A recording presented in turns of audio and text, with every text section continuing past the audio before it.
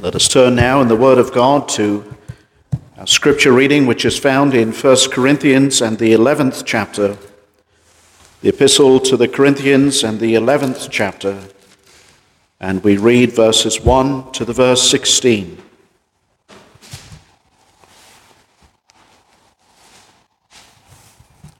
This is the word of the Lord. Let us hear together God's precious, infallible, inerrant, and sacred word.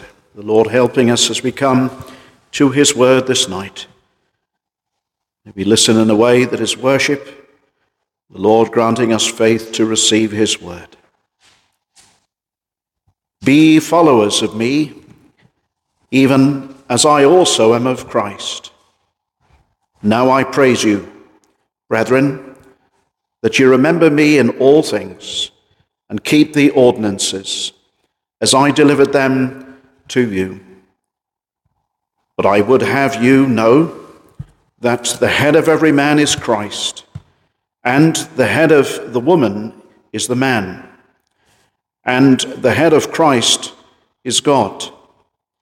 Every man praying or prophesying, having his head covered, dishonoureth his head.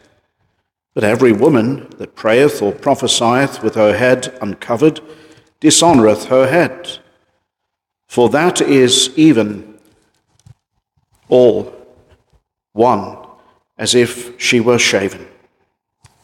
For if the woman be not covered, let her also be shorn. But if it be a shame for a woman to be shorn or shaven, let her be covered. For a man indeed ought not to cover his head, forasmuch as he is the image and the glory of God, but the woman is the glory of man. For the man is not of the woman, but the woman of the man. Neither was the man created for the woman, but the woman for the man. For this cause ought the woman to have power on her head, because of the angels. Nevertheless, neither is the man without the woman, neither the woman without the man in the Lord. For as the woman is of the man, even so is the man also by the woman, but all things of God. Judge in yourselves. Is it comely that a woman pray unto God uncovered? Doth not even nature itself teach you that if a man have long hair, it is a shame unto him? But if a woman have long hair, it is a glory to her, for her hair is given her for a covering. But if any man seem to be contentious, we have no such custom, neither the churches of God. Amen. So reads God's infallible, inerrant, and sacred word, and may the Lord add his own blessing to that public reading of his precious word. Let us seek the Lord this night in prayer. Let us draw near by faith. Well, dear friends, I would ask you now to please turn your prayerful attention, dear congregation, to 1 Corinthians chapter 11. We commence a new chapter this evening in this epistle that we've been going through for a good number of months now. We've been studying line upon line, precept upon precept through, and we come now to verse 1 to the verse 16 this evening, and with the Lord's help we want to consider these verses that are before us. And I remind you that what Paul says here when he says, "Be ye followers of me, even as I also am of Christ." And then he says, "Now I praise you, brethren, that ye remember me in all things, and keep the ordinances as I delivered them to you." Now remember, look at the verse 23. He says, "For I received of the Lord that which also I delivered unto you." He speaks here about the ordinances, and he received instruction from Christ. But everything really that he is writing in this epistle is the inspired word of God. What Paul is writing here when he says to keep the ordinances even as he delivered them. He says, in effect, you must remember the word of God. Seek to keep it. Seek to remind yourselves of it. We are to daily read the scriptures, and often we can forget things that we have learnt, can't we? It's so easy to do that. We've learnt, and then we fail to put into practice, or perhaps we let things lapse. He says to keep, verse 2, the ordinances as I delivered them to you. In other words, no wavering on these ordinances. Now, he has been speaking in the previous chapter, hasn't he? He touched on the subject of baptism, and he showed how the people who went through the Red Sea, who left Egypt, went through in a kind of a figure of a baptism, didn't they? They went into the sea. They were, he says, baptized unto Moses. They all passed through the sea, verse 1, and all were baptized unto Moses. Now, they had to obey, didn't they? When they went into the water, they could have gone back to Pharaoh, and they could have gone back to being slaves, but by faith, as it were, many of them went into the sea.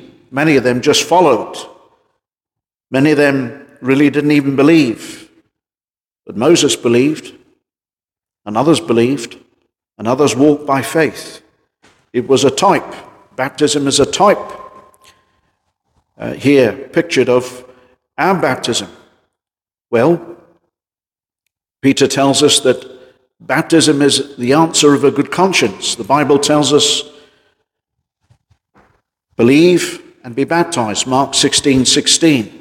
A person is baptized because he is born again, because he has brought forth fruit worthy or meet in keeping with repentance. Remember what John the Baptist said to the religious leaders of his day who wanted to be baptized. As he was baptizing by the Jordan, he said, who warned you to flee from the wrath to come? He said, rather go and now bear fruit worthy or meet in keeping with repentance. It's wrong to baptize somebody that doesn't have a changed heart. Baptism is a picture that we are dead to the old life, that we're now raised in newness of life to Christ. Paul tells us in Romans 6 that we are buried with him in baptism, raised with him in newness of life. And then in chapter 10, he also spoke about the other ordinance. Remember the Lord's Supper. Verse 16, the cup of blessing which we bless, is it not the communion of the blood of Christ? The bread which we break, is it not the communion of the body of Christ? And remember in that chapter he was dealing with the issue of many had experienced even drinking from that spiritual rock in the desert, which was Christ. Remember how Moses struck the rock and many drank from it, but they didn't discern. They didn't discern God's miracles and God's mercy to an unworthy people. They saw the parting of the Red Sea. They all went into the sea. They all drank from the rock. But with many of them, God was not well pleased. And Hebrews chapter 3 tells us that many did not enter into the promised land because what they heard was not mixed with faith. They were not born again. They saw these things, but they didn't have faith. Now, faith comes as a result of the new birth. It's always antecedent. The new birth must always come first, and then faith follows. Now again, things ought to be done in the right way in the church. And this is what he's getting at. He's now going to continue in this chapter. He's leading up to the subject of the ordinance of the Lord's table. Again, I've emphasized in previous sermons, we do not use the word sacrament. The Latin word sacramento means something mysterious. The Lord's table and baptism are the two ordinances, the two commandments that God has given the church, and nothing mysterious takes place. at the Lord's table. Nothing mysterious takes place furthermore at one's baptism. You don't become a new person at your baptism. It shows that you are a new person. And the Lord's table in the like manner shows what Christ has done. Christ died. Remember, even as he said, as he took the bread himself, he said, "This is my body." He was holding it with his own body. He was holding the bread. It was a symbol of his body. And this is my blood. Of course, there was still blood in his veins. His blood hadn't been shed. We totally reject, as we've said before, the doctrine of transubstantiation, which the Catholics teach. It doesn't become the blood of Christ. It doesn't become the body of Christ. But we are to take it in by faith, and we are to be men and women of faith, and we are to see spiritual things. And it's the same in this chapter when we come to chapter 11. We need to see certain spiritual truths. Now, chapter 11, it's sad to say, is a chapter that is hugely neglected today in the churches, because some view these verses as divisive or problematic or difficult. Well, all the more reason to tackle them. We don't relegate truth because something is difficult, but rather we must come to the truth to find out what the truth says.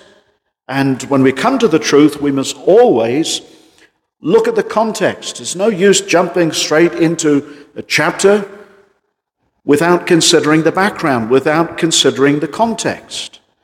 And that's why people who come week by week are those who make serious progress in the Word of God, rather than people who dabble with the teaching of the Word of God. They're in and out, and they never grow, they never develop in the teaching of God's Word. So as we come to this chapter, remember, first of all, Paul, what he's saying here now is by God. He has received, as we have been told, as I delivered them unto you, but also, verse 23, as he received from the Lord. He is delivered. He is the apostle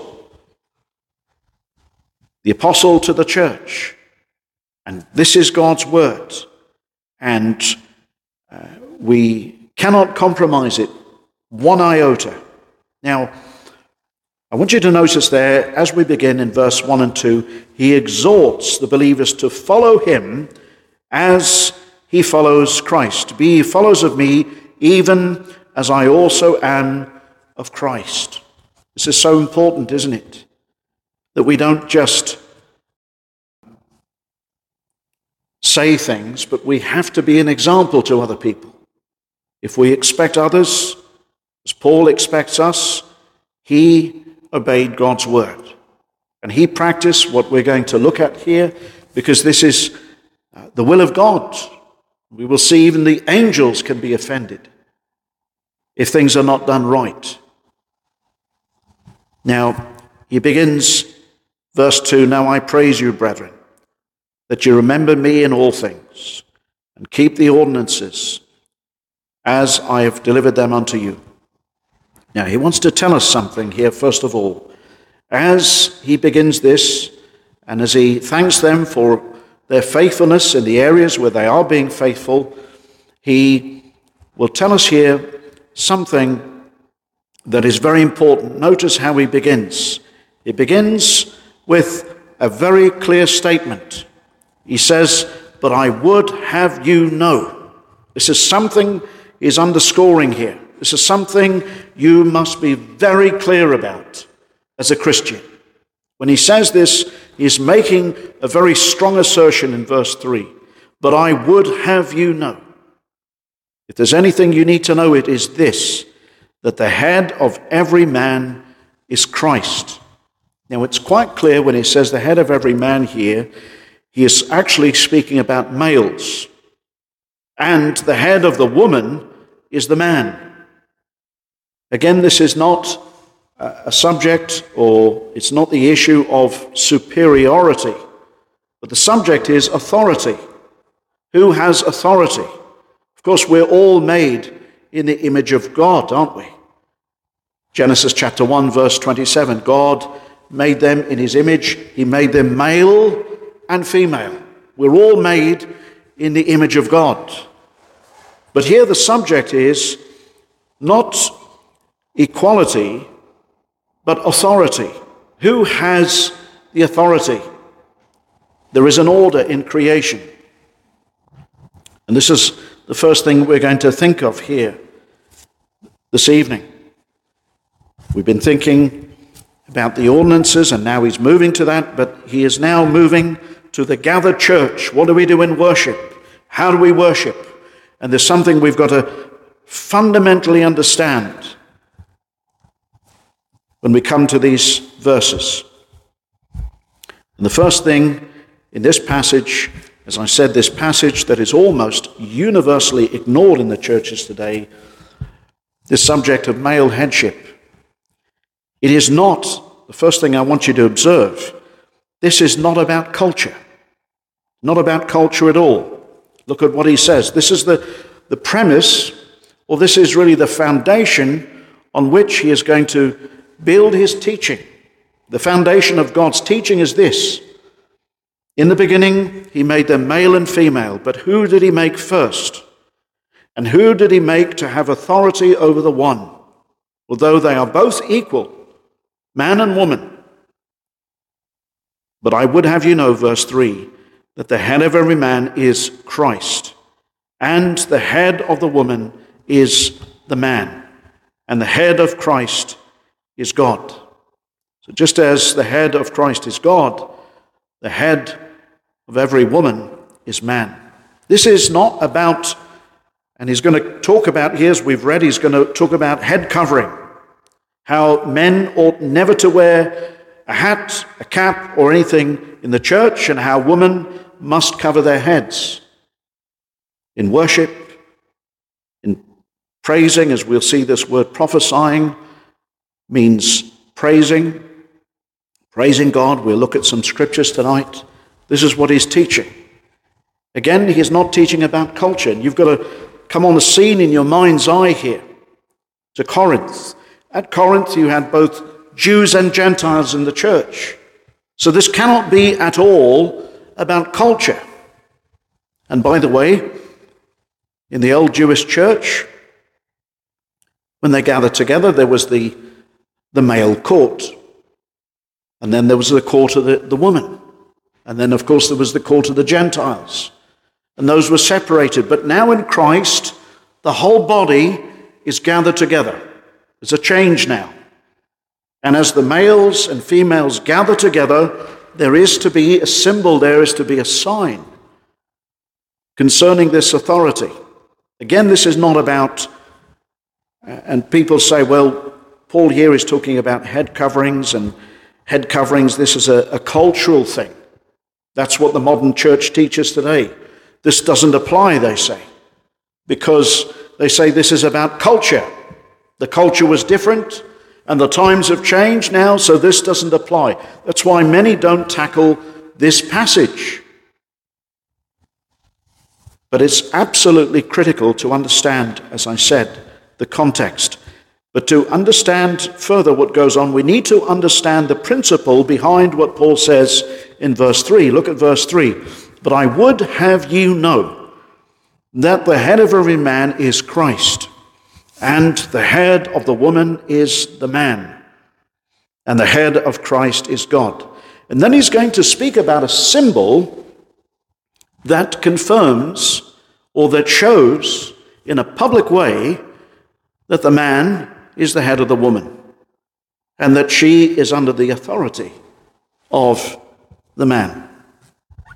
So he says, in effect, notice, but I would have you know.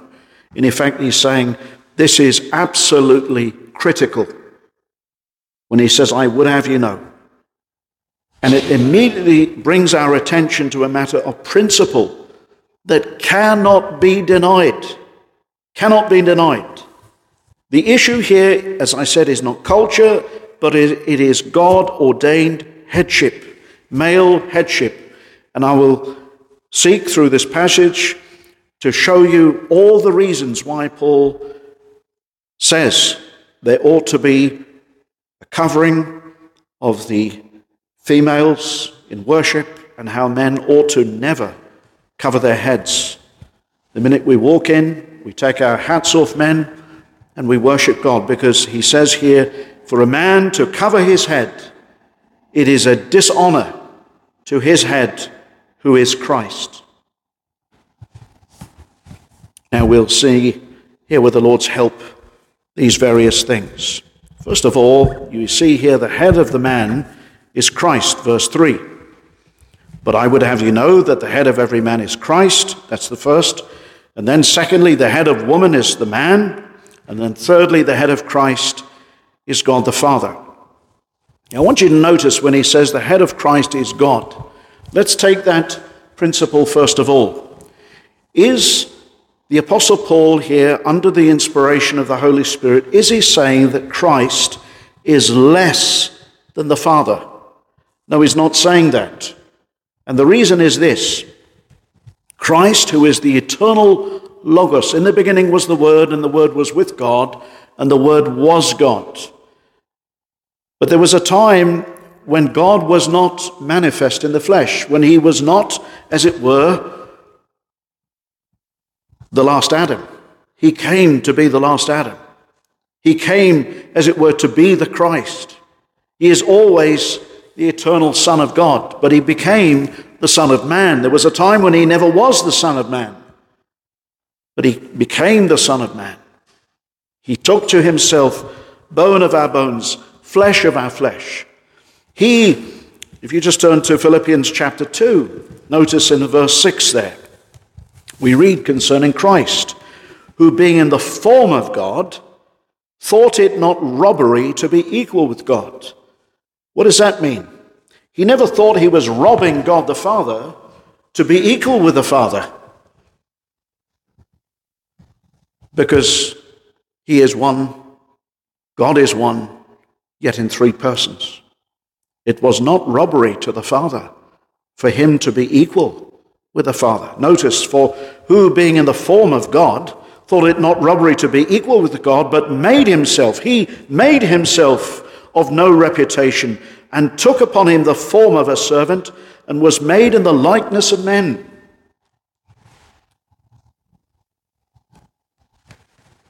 He is co-equal with God the Father.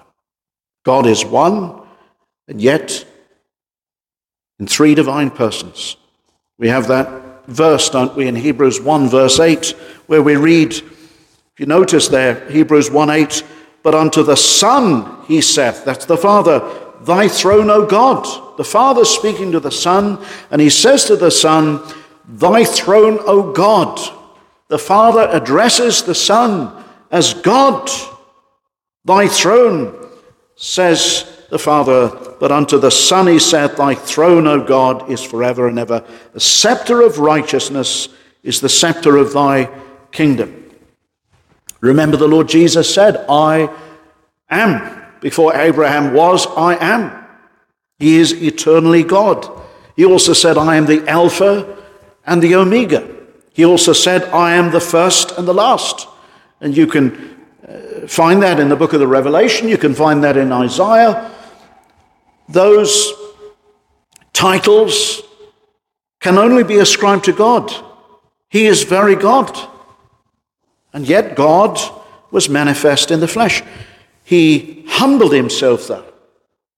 He is under God the Father here in the sense, in terms of his office. When he came into the world, he was, we're told, made a little lower than the angels.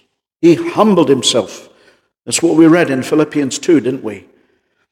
And it says there in verse 6, who being in the form of God, thought it not robbery to be equal with God, but made himself of no reputation. He came of his own volition, and he came to have three offices: prophet, priest, and king.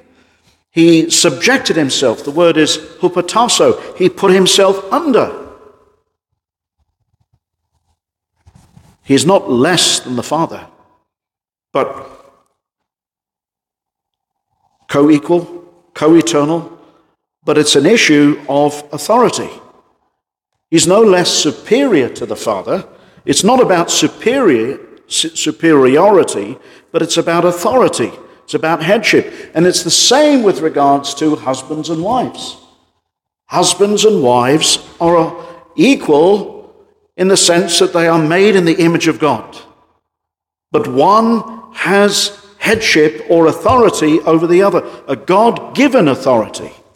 So that is very important. When we think of Christ, we think of his subordination. It was willful, it was volitional, it was indisputable. He is the head of the church. And here we read, and the head of Christ is God. And notice, and the head of every man, he says, secondly, is Christ. The head of every man is Christ. Every man, every male, is directly under Christ. And, as it were, to have authority. Again, it's not that we are superior to woman. It's just a matter of authority. And a man is under divine authority to be an example and to lead. With authority comes responsibility, doesn't it? You've heard that. Even the world knows that. With authority comes responsibility. And so the husband is not some sort of little dictator in his own home, but he has a real responsibility. And great charge is laid upon him.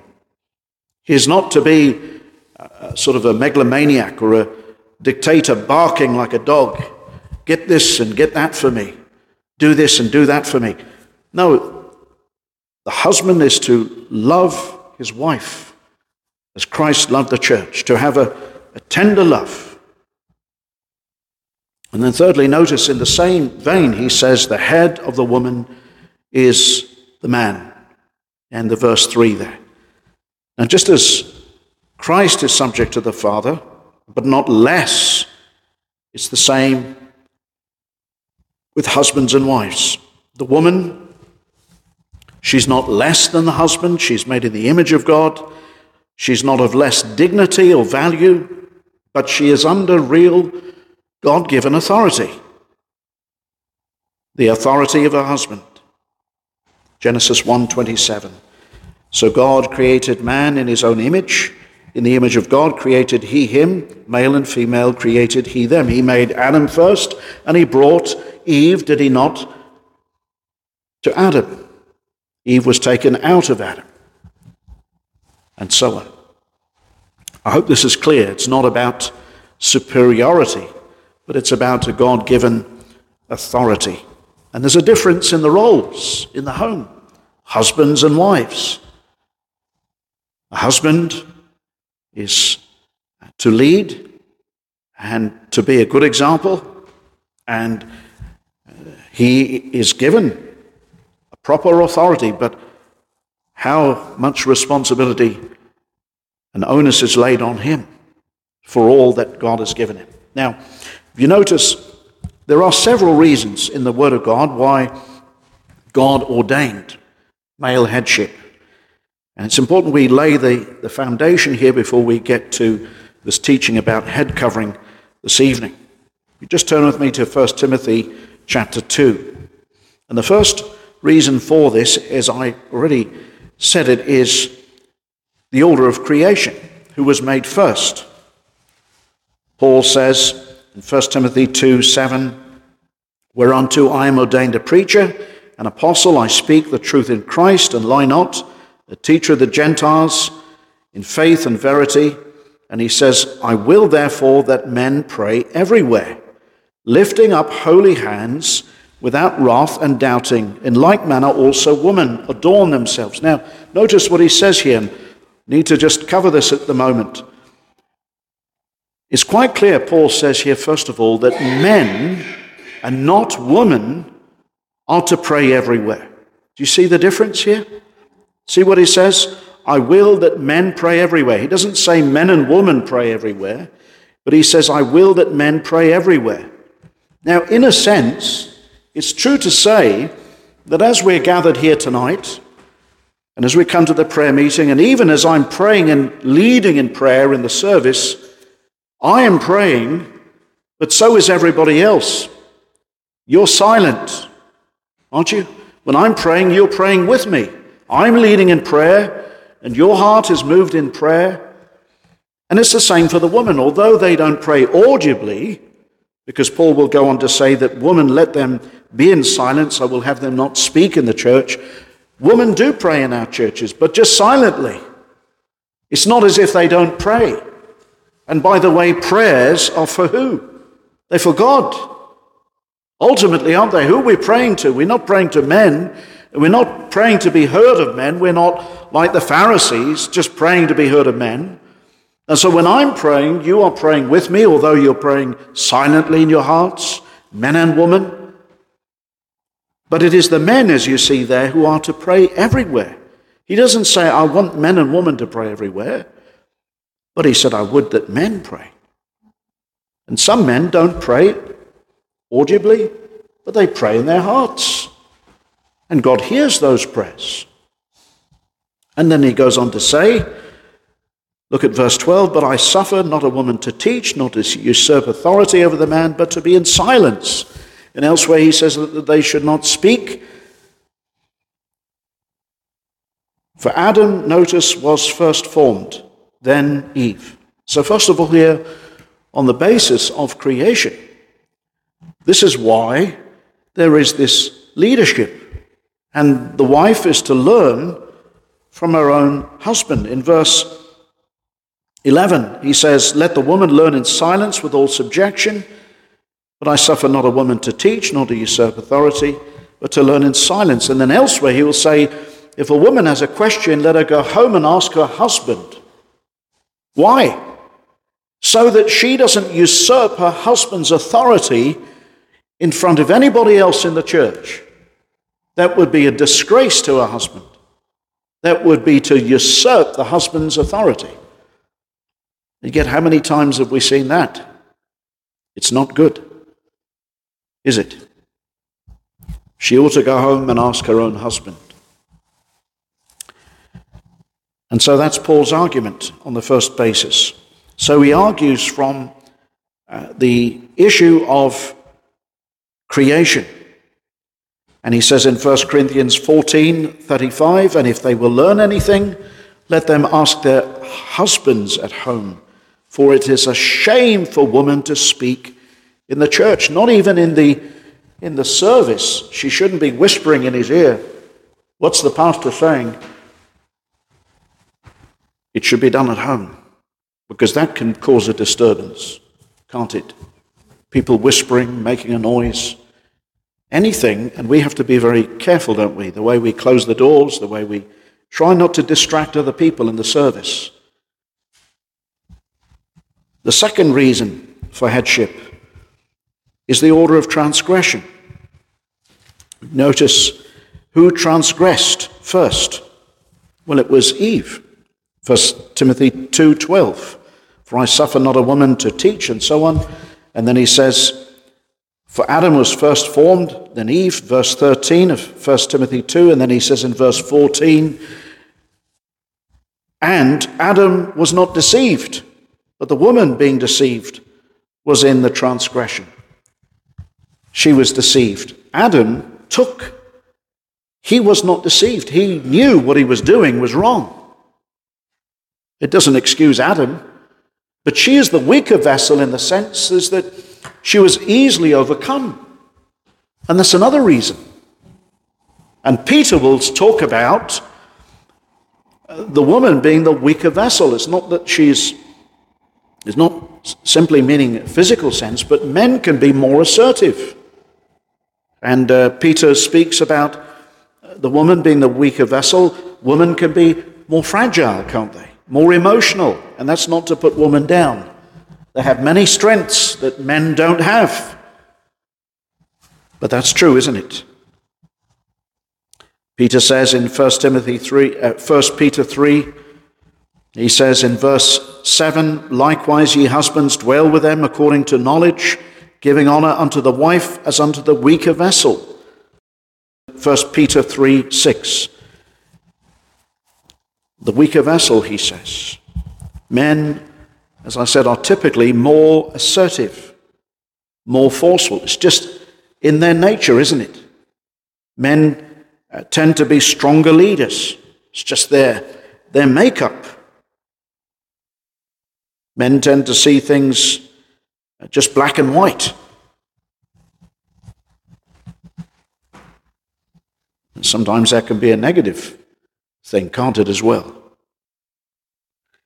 Well, Adam was meant to be that guardian protector. Another reason that Paul gives us here by the Spirit is that there is a difference, as I have already intimated, in terms of the makeup of the persons. 1 Peter 3:7, again, giving honor to the wife as unto the weaker vessel. Now, some women are very offended at that, particularly the feminists. And I find that the feminists are the least feminine people. If ever there was an oxymoron, you have it.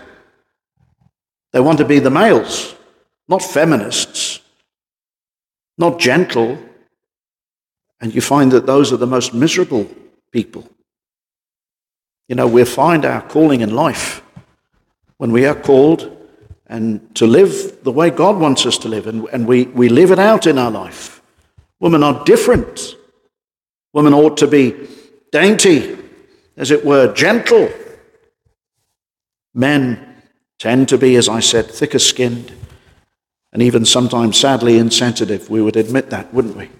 Not as sensitive as we ought to be. But nonetheless, there's a complementary effect, should we say, in the marriage. There ought to be. You see it in the animal kingdom as well, don't you? It's very evident. I think even the unsaved people see it in this world. Even the heathen recognize this. Well, this all flies in the face, doesn't it, of the feminist movement today, ranting on about equality. This is not really about equality. This is about a God-given authority and the right way. Another reason for this headship is that God says it's essential for submission. It's essential. How are you going to submit if you don't see somebody as your head? Why would you? You've got to see it because God has said it, and you've got to obey. Colossians 3, verse 18, "Wives, submit yourselves unto your own husbands, as it is fit in the Lord." In other words, it's becoming. It's very unbecoming for a woman not to submit. Now, of course, if the husband asks you to submit to something that is clearly sinful, that's wrong, isn't it? But if it's a matter of indifference, then you must submit. Paul says in Ephesians 5:22, "Wives, submit yourselves unto your own husbands as unto the Lord." What does he mean? He says, because this is what God has commanded, and do it for the sake of Christ.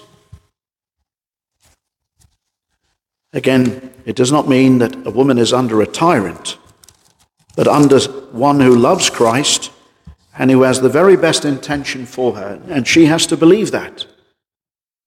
And if he stumbles, Paul doesn't say, "Wives, you do this if you feel like it, if he's a good husband." No, he doesn't say that. He says you must do this.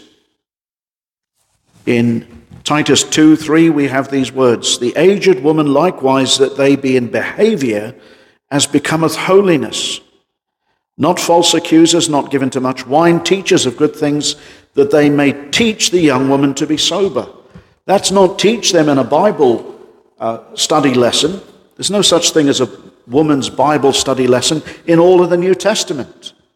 But it's to teach by example how to cook, how to care for the children, wash them, keep the house clean. It says to be chaste, keepers at home, good, obedient to their own husbands, that the word of God be not blasphemed. That's the whole reason behind it, because, ladies, you can blaspheme the name of God by not doing this. When the world sees you do this, it's honoring to God.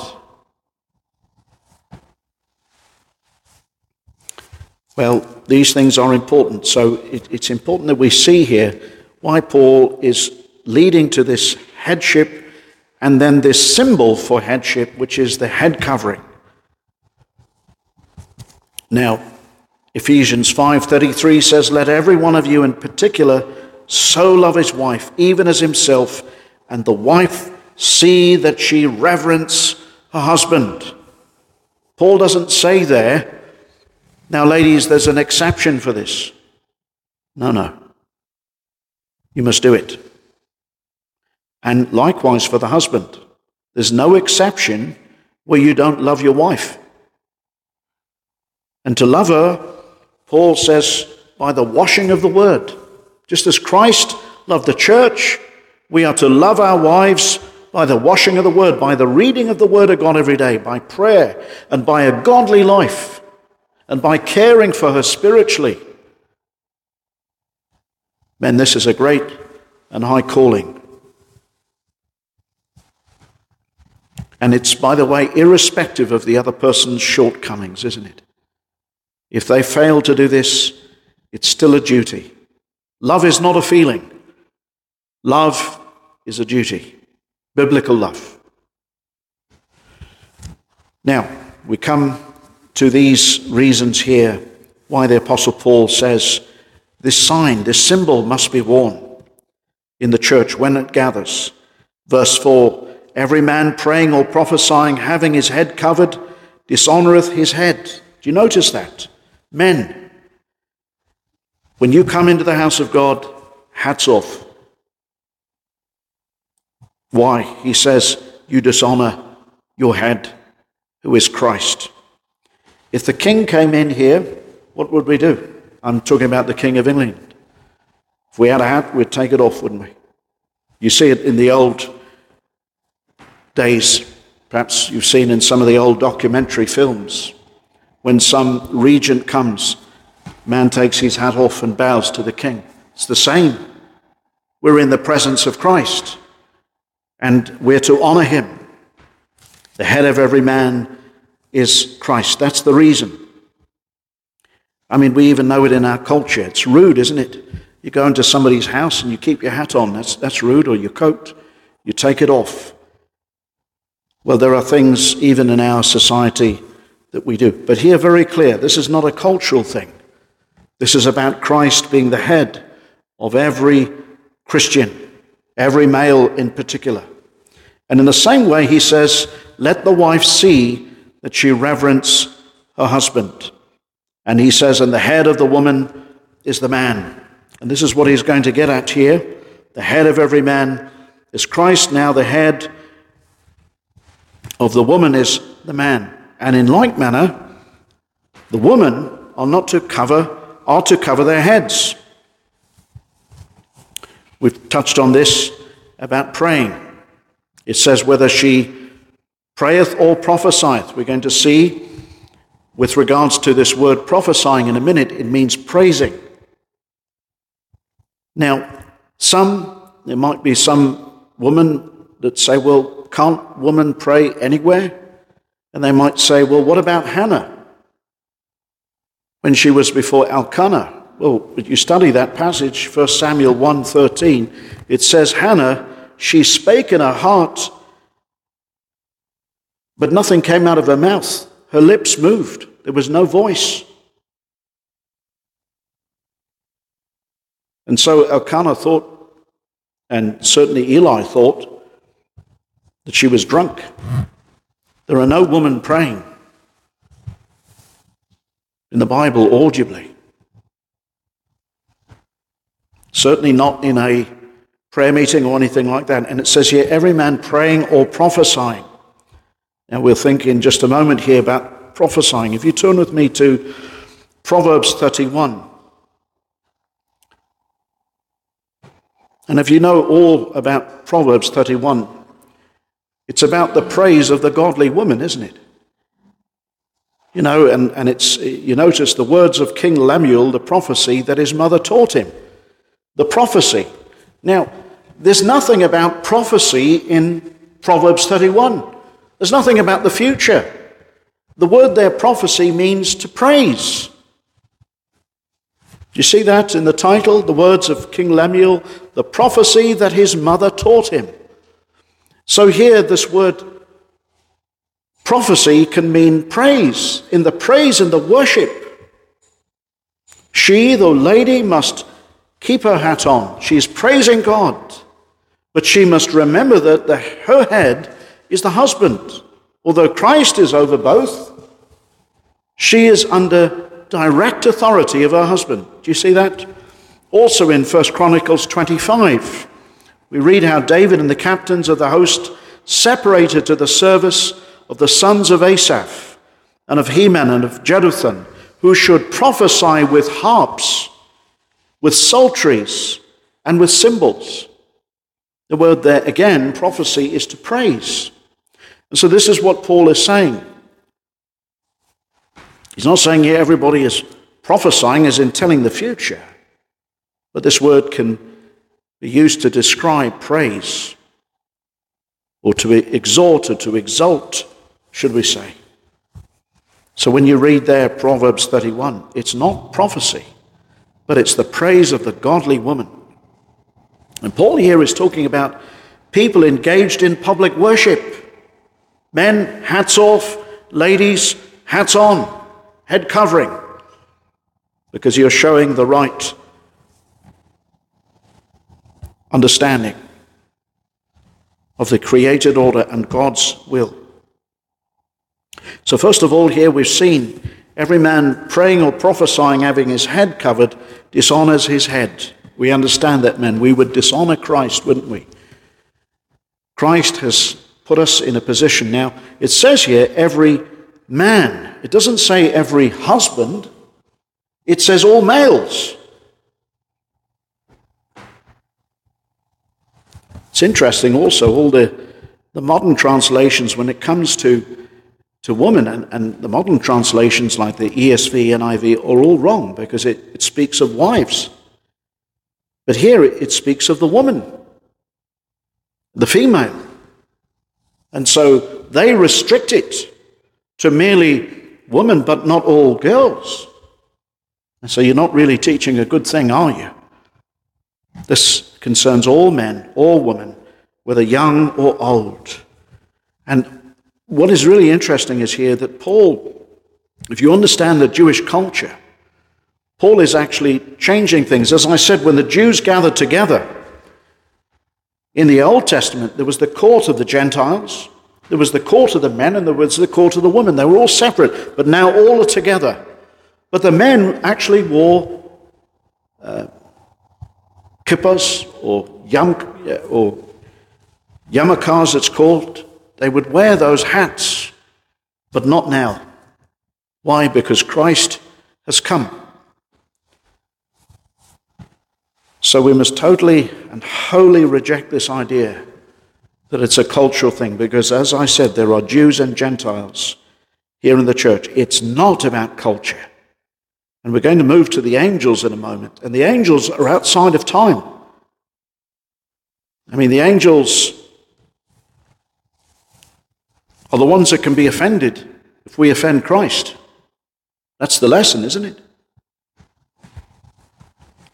But all the new evangelicals today will say this is a matter of culture. But Paul is not dealing with this.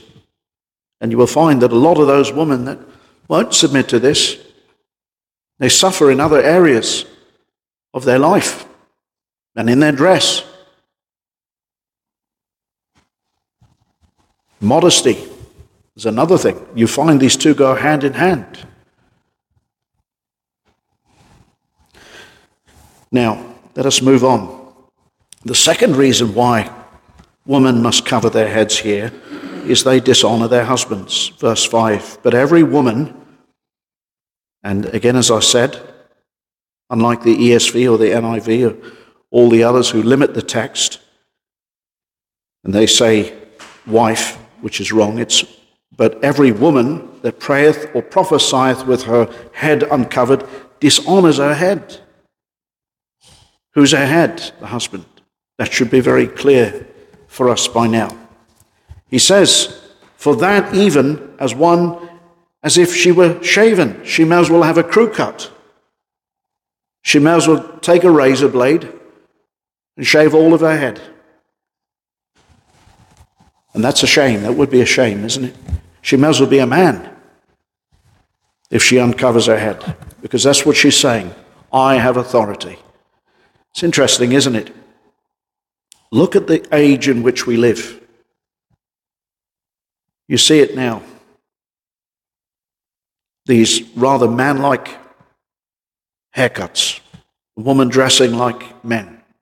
It's unbecoming, isn't it? Well, it's the day and age in which we live, friends. It is a sad day. And the church does not move with the time, does not move with the culture.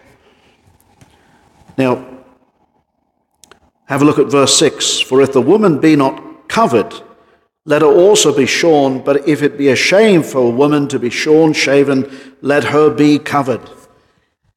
What is he saying there? Well, if a woman does have a condition, maybe even she can't grow her hair, let her be covered. It's not a shame. Some women sadly suffer. They may have cancer or something like that, and that's not a shame. Rather, let her be covered. She's showing proper honor for us. She's got nothing to be ashamed about. There's some things we have no control over, surely. This is what he's saying. Thirdly, another reason why the woman should be covered is that she takes the image, notice verse 7, of the glory of man away. Look at verse 7. For a man indeed ought not to cover his head. Why? Why, Paul? Because as he is the image and glory of God. That's why a man ought not to cover his head. Men, do you realize you and I are made in the image of God, and we are made to glorify God. God has given us a responsibility to lead and to honor our wives and to be strong for them. But the woman is the glory of man. The woman is the glory of man. She's not to glorify herself, but who is she? When God brought Eve to Adam, what did he bring? She was called a helpmeet.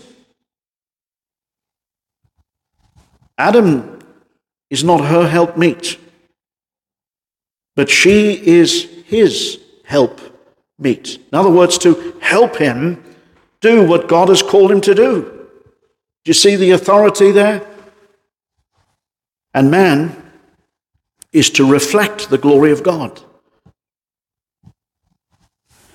God who directs and gives order and governance. And he is to direct and have order in the family. Family should be directed by the man. And if a woman's got a problem with that, she should never have got married. Never. This whole business of separate bank accounts is a nonsense.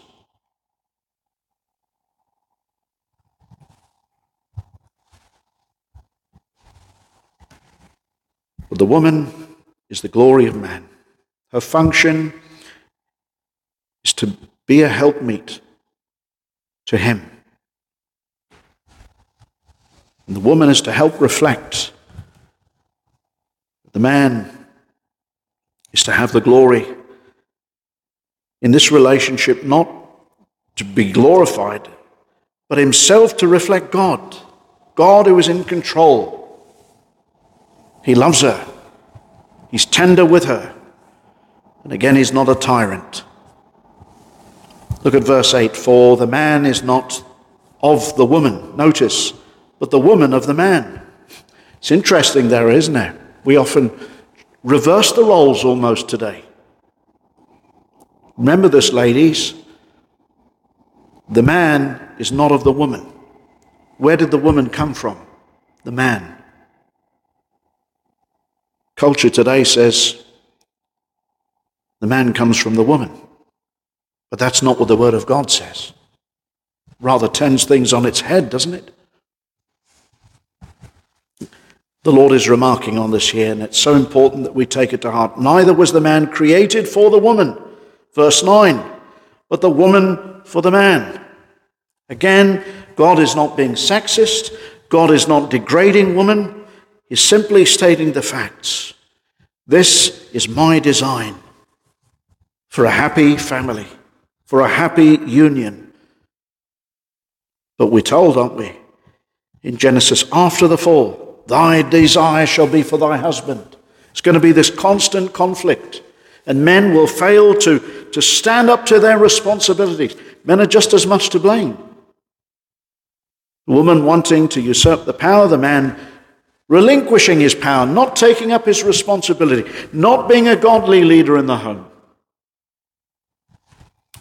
Fourthly, Paul, he comes back to another reason why woman should have a head covering.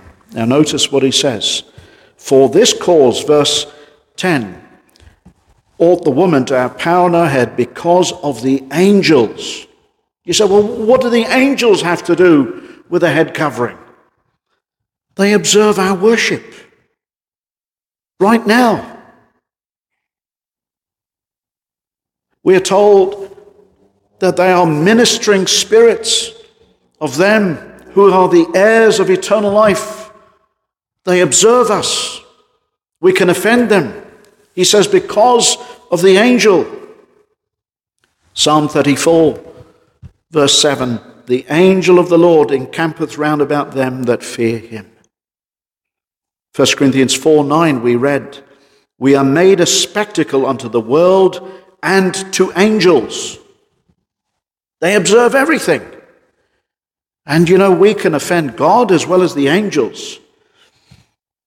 I mean, the angels care how we treat our spouses, what we view of rightful headship and honor. If this were about culture or tradition, why would the angels be offended? Are they going to be offended by next year's fashion? I don't think it has to do with any fashion. He's told us already this has to do with headship, because Christ is head of the man, and the man is the head of the woman. That's simple, plain teaching of the text. Another reason is not superiority, fifthly, but the will of God. Look at verse 11. Nevertheless, neither is the man without the woman, neither the woman without the man in the Lord. In other words, look at verse 11. Both are important. He's saying neither is the man without the woman. He is been given this wife, and she compliments him, and he compliments her. It's a beautiful union, isn't it? Nevertheless, neither is the man without the woman, neither the woman without the man in the Lord. We are nothing, ultimately, without the Lord who made us all. And we're made for him. And it's God's will. Can we just leave it at that? We should do. It's God's will. And he is wiser than us. And he knows what is right. And verse 12, for as the woman is of the man, even so is the man also the woman, but all things are of God. All things are of God. This is the way God designed it, is really what he's saying. Now, sixthly, Paul, what he does now in verse 13, if you look at verse 13, judge in yourselves, is it comely that a woman pray unto God uncovered? He appeals on the basis of, is it comely? Is it appropriate? He says, think in your own mind. What is the most appropriate thing? If this is what God has designed, is this not appropriate? And especially, let me say, friends, in a day when feminism is pushing itself to every quarter and even now finding itself in the church.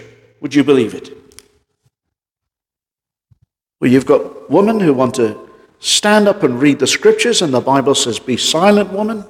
Where you've got women who want to pray, to be heard. I've said prayers are for God.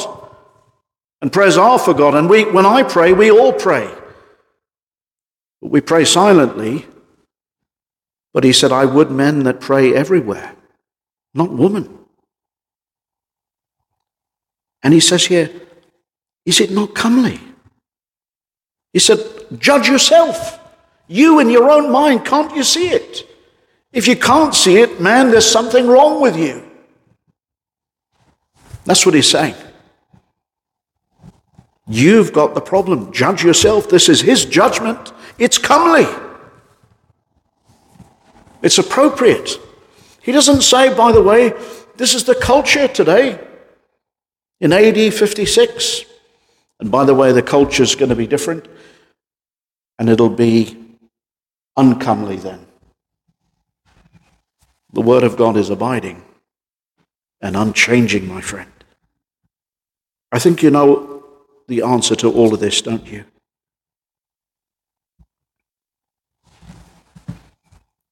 Something else.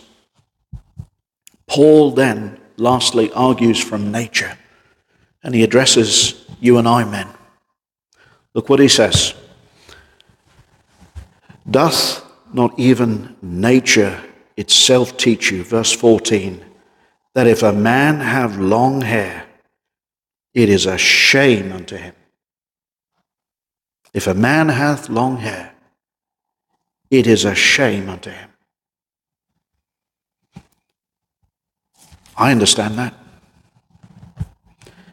And by the way, men, boldness ever not to be ashamed.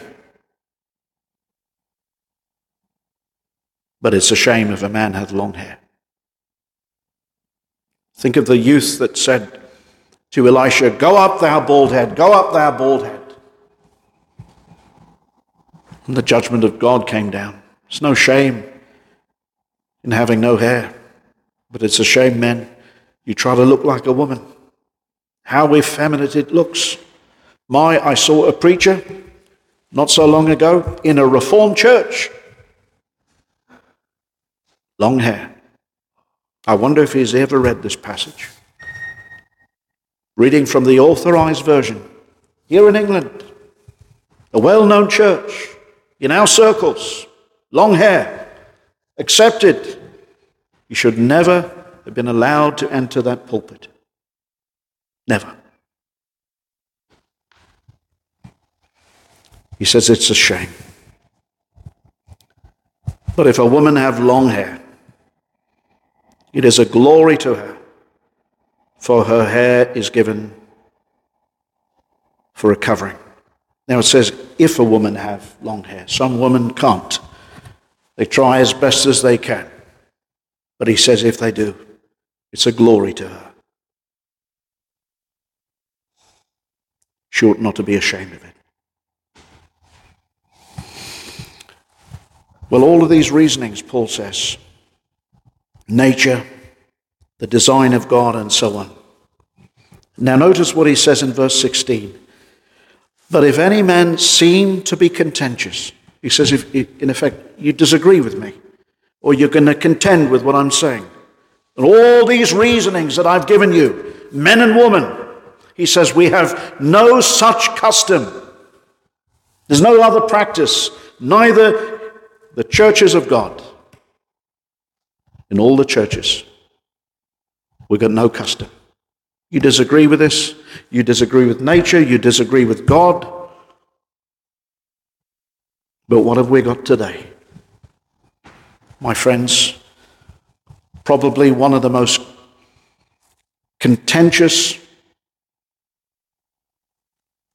ages we live in, contending against the Word of God. Never seen it so much. Some years ago, I remember a number of churches who practice head covering as we do, the ladies, and some well-known church, well-known pastor, came and preached a totally different position to what I preached. And I saw many churches and pastors' wives take their head coverings off, never wear them again.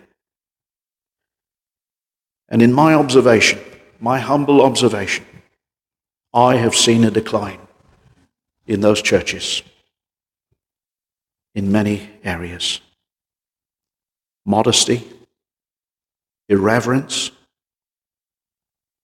You see, if we get the little things right, like it's not a little thing really, is it? When you stop and think about it. But if we get these things right, it sets the climate, doesn't it? For the church, it sets the atmosphere. It sets the tone right. It's going to lead to the table next. But you see, you don't come to the table, you don't come to these ordinances doing your own thing. He says, we have no such custom in any of the churches. If a man is contentious about this, be silent. He will tell us here there must needs be, in this very chapter, that there be schisms, that there be contentions, that those who are approved of God may be made manifest. May God help us. We can't compromise God's word because it will change the whole of the worship of the church, won't it? We must honor God. Sometimes we don't understand, but with a little bit of careful study, praying for God's help, and not trying to do as so many churches today. How does this apply to our cultural age and the context? It's nothing to do with that.